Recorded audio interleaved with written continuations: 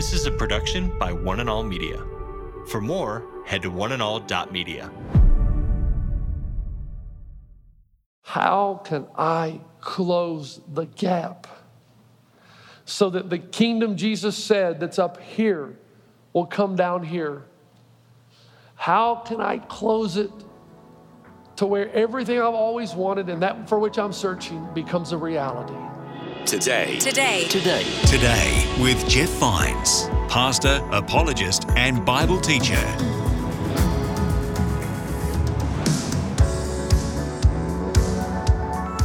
Hey there, welcome to Today with Jeff Vines. In this episode, Pastor Jeff speaks about the kingdom of God and how it's available here on earth right now because of the person of Jesus. This message is part of the Simple Truths series and is available wherever you get your podcasts. Just search for Today with Jeff Vines. Let's join Pastor Jeff now as he preaches from Acts chapter 28, verse 31, which reads, "He proclaimed the kingdom of God and taught about the Lord Jesus Christ with all boldness and without hindrance."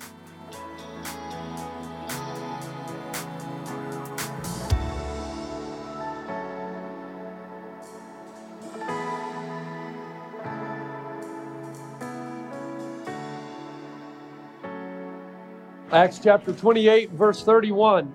Find that in your Bible and just hold it, Acts 28, 31.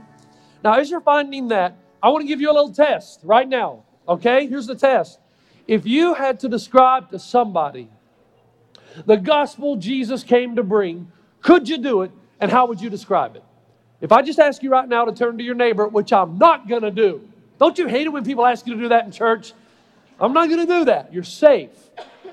But if I were to ask you to do that, and I said, I want you to fill in the blank, the gospel is, how is it you would describe it? What would you say? Here's my concern. I'm saying and suggesting there are well-meaning, Bible-founded churches today that they do not give the same answer to that question that Jesus gave. Even though they're well-meaning, well-intentioned, it's not the same answer. Because the Bible is clear of what the gospel really is. Mark writes in Mark chapter 1, verse 14 to 15, after John was put in prison, Jesus went to Galilee, proclaiming the good news, that's the same word as gospel, of God. The time has come, he said, the kingdom of God is near. Luke chapter 8, verse 1, Luke, a historian of first rate, said that after this, Jesus traveled about from one town and village to another, proclaiming what? The good news of what? Say it, the kingdom of God. Luke 9:1, when Jesus had called the 12, the disciples that is, he gave them power and authority to drive out all demons and to cure diseases, and he sent them out to preach what? Say it, the kingdom of God. In Acts chapter 1, this great historical book about the early church, verse 3 of the very first chapter, after his suffering, speaking of Jesus, he showed himself to these men and gave many other convincing proofs that he was alive. He appeared to them over a period of 40 days and spoke about the what? Say it, kingdom of God. Acts is a book about the story of the early church. The last verse. Now, young people, high schoolers, let's go. Wake up. Here we go. You got to hear this.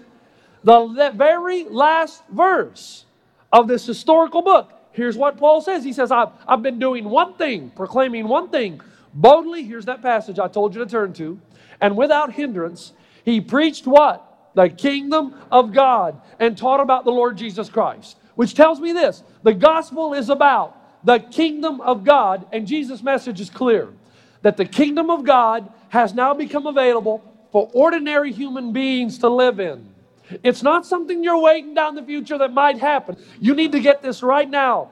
The kingdom of God, that's ultimately what the gospel is about. And Jesus said, when he talked about the kingdom, this, he said, it is available right now, not something you got to wait on. It's available right now, right here, and if you want to live in it, you can walk right in, right now.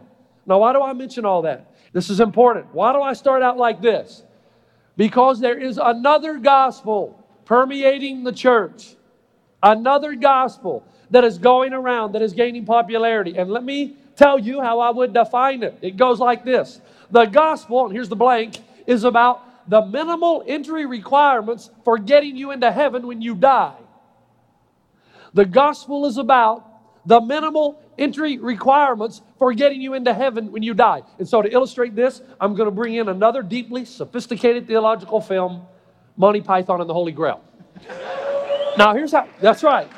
Do you remember the scene near the end of the movie when King Arthur and his knights are trying to go into the castle to get the grail, and they got to cross this big ravine, and there's a bridge, and there's a bridge keeper, and the bridge keeper says, well, if you're going to cross over and you're going to try to complete your quest, what does he say? You're going to have to answer 3 questions. It's all about 3 questions. So the first knight comes up and he says, question 1, what is your favorite color?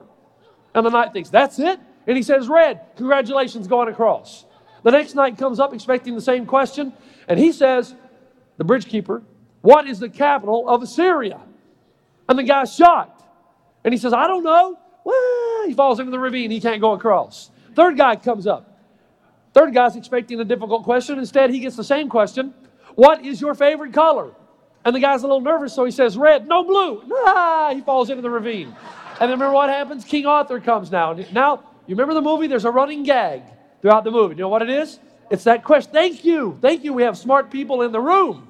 That's right. What is the airspeed velocity of a coconut-laden swallow? And when Arthur hears that, he looks at the bridge keeper and he says, well, it depends. Are you talking about an African or European swallow? And the bridge keeper says, I don't know. He goes down in the ravine. And Arthur gets to go across to the castle. Listen, tell me something. There's so many people that believe that over there's heaven and I'm over here and there's a great ravine and a great bridge and there's a secret code, a secret password. If I have the right answer to the right question, I get to go across. Tell me, somebody, anybody, where you find in the New Testament anywhere where Jesus says, here are the minimal requirements for getting you into heaven after you die. Here are the minimal entrance requirements for getting you into heaven when you die. And the answer to that is never. He never says that. So, what untold millions believe about the gospel, Jesus never said. Here's what he did say. He came to say something about something called the kingdom of God. And he said that life, your life, not something in the future, that life, your life, you can live it. That life in God's kingdom, in God's presence, in God's power, in God's favor, has now, in His person, in His body, come to the earth and is available to you right now, not something you're waiting on in the future. You can walk in, you can enter right here, right now. Let me say it again, just in case you missed it.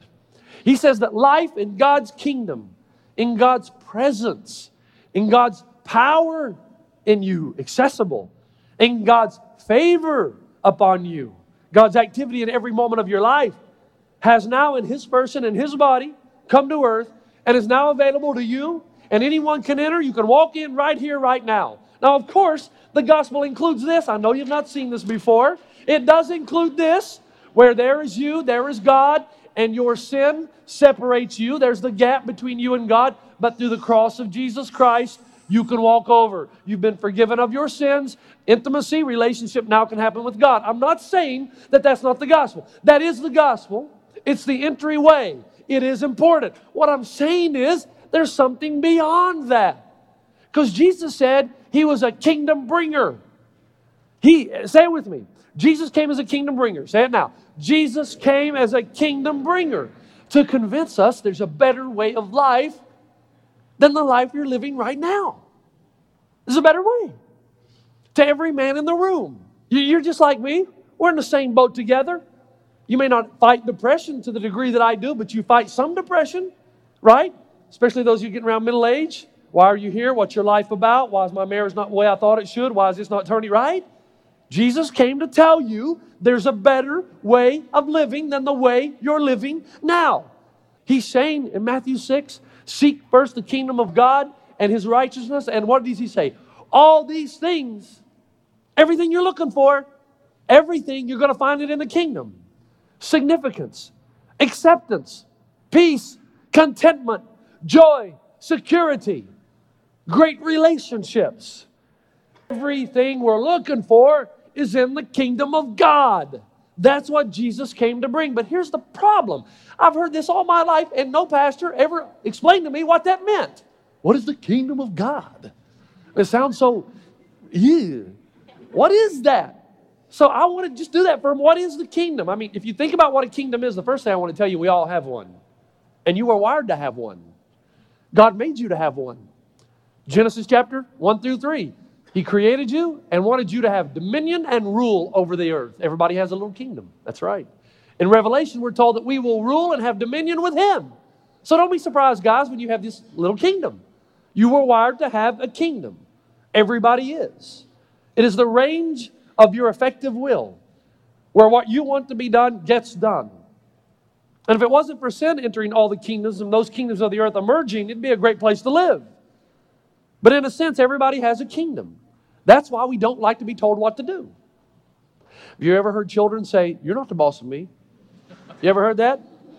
Come on, brothers and sisters. My daughter spent most of her early life saying that to her older brother. "You're not the boss of me. You're not the boss of me." In those times when I get brave, I tell that to my wife. Now stay with me here. He says there is the kingdom of God. It's up here.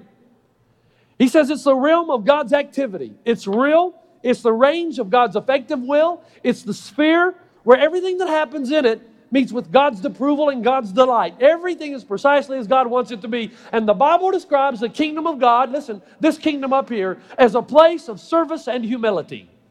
Matthew 18, humble yourself like a little child. I read a story this past week about Mother Teresa. She was visited before she died by the President of the United States. And it was a cold call.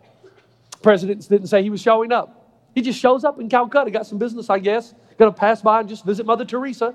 Mother Teresa was doing at that point what she spent most of her life doing. Just holding a dying man or woman or child in her arms that didn't have any family, no one to be there. Street person. And just holding them to comfort them and to love them as they died in her arms. She sent word back to the President, "Well, I'm glad that you've come, but you're going to have to wait. I've got someone here in my arms that needs me." You see, kingdom of God is like that. Where no matter if you're president or in poverty, you're all treated equally. That's the kingdom of God. That's what we are. It's a society. Think about it. Think about a world where you get your photo on the front of a magazine, not because you're rich, beautiful, or powerful, but because you're the type of person that humbles yourself and you find new ways to bring delight and growth to the people around you. Service and humility. It also says in the Bible that it's a place of peace and joy. Romans 14:1 says, "For the kingdom of God is not a matter of legalistic rules, eating and drinking, but of righteousness, peace, and joy." Now imagine, the kingdom of God has everything you're looking for. Imagine a world where nobody ever cuts anybody else down. All the things that hurt you doesn't happen anymore. Where your mom and dad love you unconditionally. Where no one ever wishes failure on anybody else. Where nobody ever harbors bitterness. Where the only kind of gossip that goes around in this world is about other people's secret virtues and hidden good deeds. Where television talk show hosts feature mothers and daughters who actually adore each other. Where teenagers treat their bodies with purity and respect. Watching over this greatest realm, this greatest kingdom, is the greatest servant of all, the most joyful being of all, the magnificent God and Father of Jesus, who is endlessly celebrated because of His infinite self-giving love. That's this kingdom of God. That's up here. And anybody in the room that wants to walk into it can go there right now. Not something you have to wait on. But Jesus says there's a second kingdom. What is it? What would I write here? The kingdom of what? The kingdom of the earth or the world, correct? The second kingdom. And what's this kingdom like? It's a place of selfishness. It's the antithesis of everything in the kingdom of God. People get hurt here. Lives get damaged here. And if I do, I'm building my house on the rock and not the sand, right? Because I know there's no way there's anybody in here that doesn't pray continually. Because that's what Jesus said to do. And it would give you life. And I know there's no one in here that doesn't forgive instantly. As soon as somebody offends you, you just automatically forgive because that brings life. And if you don't do it, it sucks the life right out of you.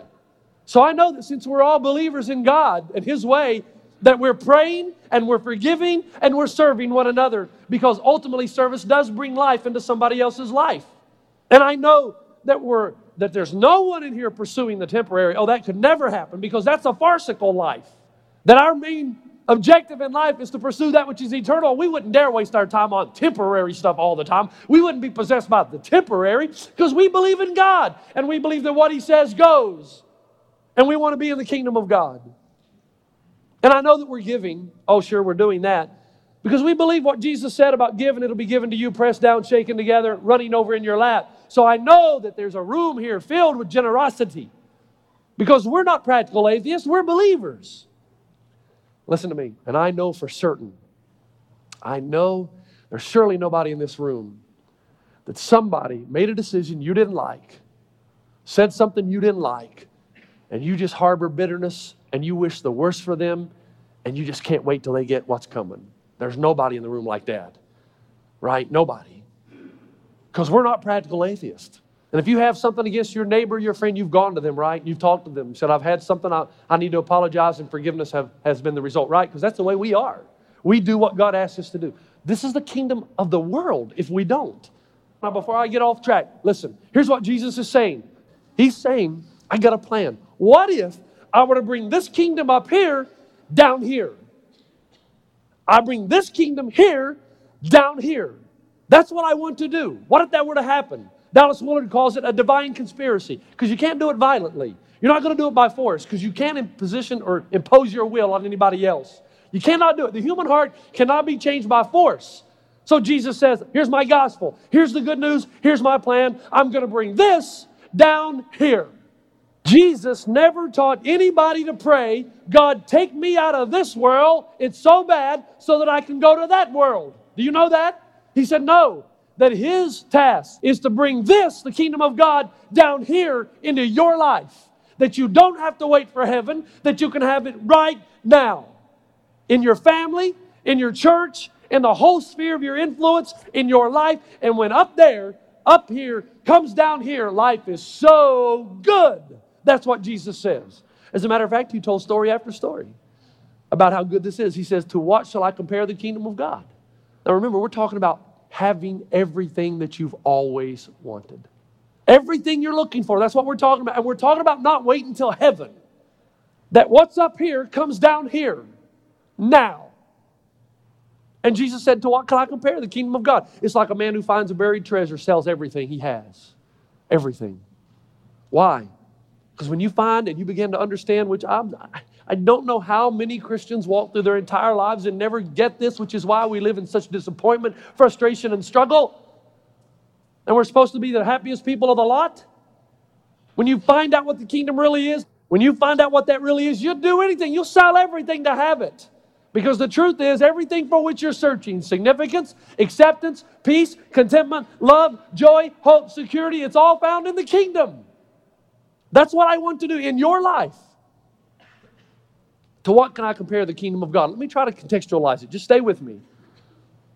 It's like a lotto ticket that finally pays off. Not that any of you would ever buy a lotto ticket. But if you did, to what shall I compare the kingdom of God? It's like the lotto ticket that finally pays off. It's like getting an envelope with Ed McMahon's picture on it that says you may have already won $8 million.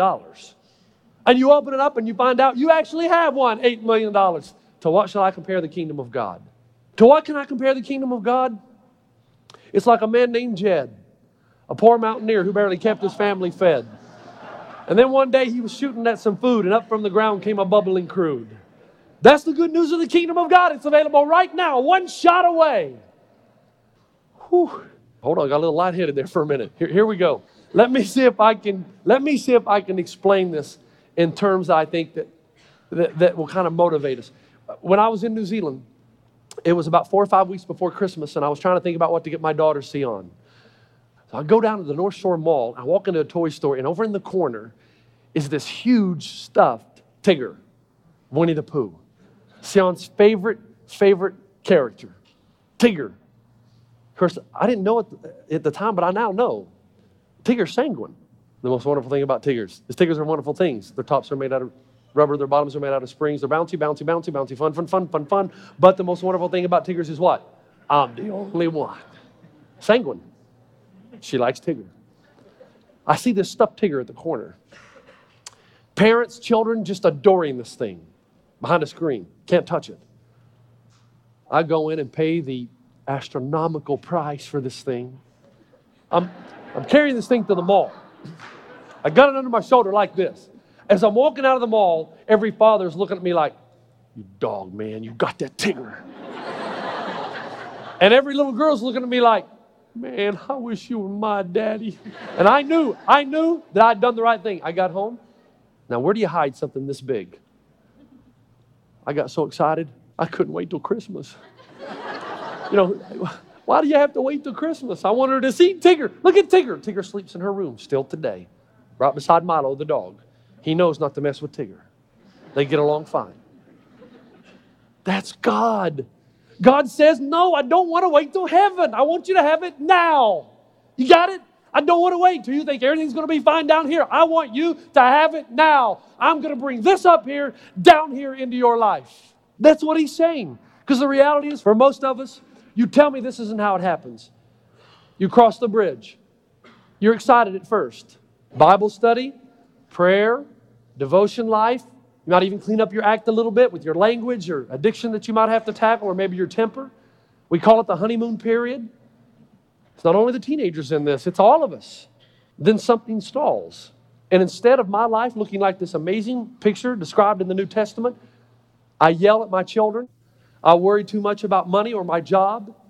For you, it's about seeking personal significance, and you want your friends to like you, and you want to have money, and you want everybody to just love you, and you want to be popular. You start going after that thing that everybody's going to go after. You start pursuing all the wrong things. You even get jealous about people who are more successful or more attractive than you, which is the seed of gossip, malice, and slander. I use deception to get out of trouble. I pass judgment on a lot of people. I get mad if I don't get my way. And when I read the words of Scripture about putting off the old man and putting on the new, there are many people in this room right now, instead of getting inspired by that, the truth is, they just feel down and depressed. They feel no joy and a sense of hopelessness. In fact, if they're honest today, here's what they'd say. You know what, Jeff? I appreciate what you're saying, but I just feel tired because this is just one more thing I got to do I'm not doing. I know that this up here has not come down here in my life. And even though you tell me that's possible, Jeff, I'm just too tired. Because you think it's some great effort you've got to make. And so here's what we're stuck with. The gap between here and here. And we can't close it. The gap between the promised life in the Bible and my life.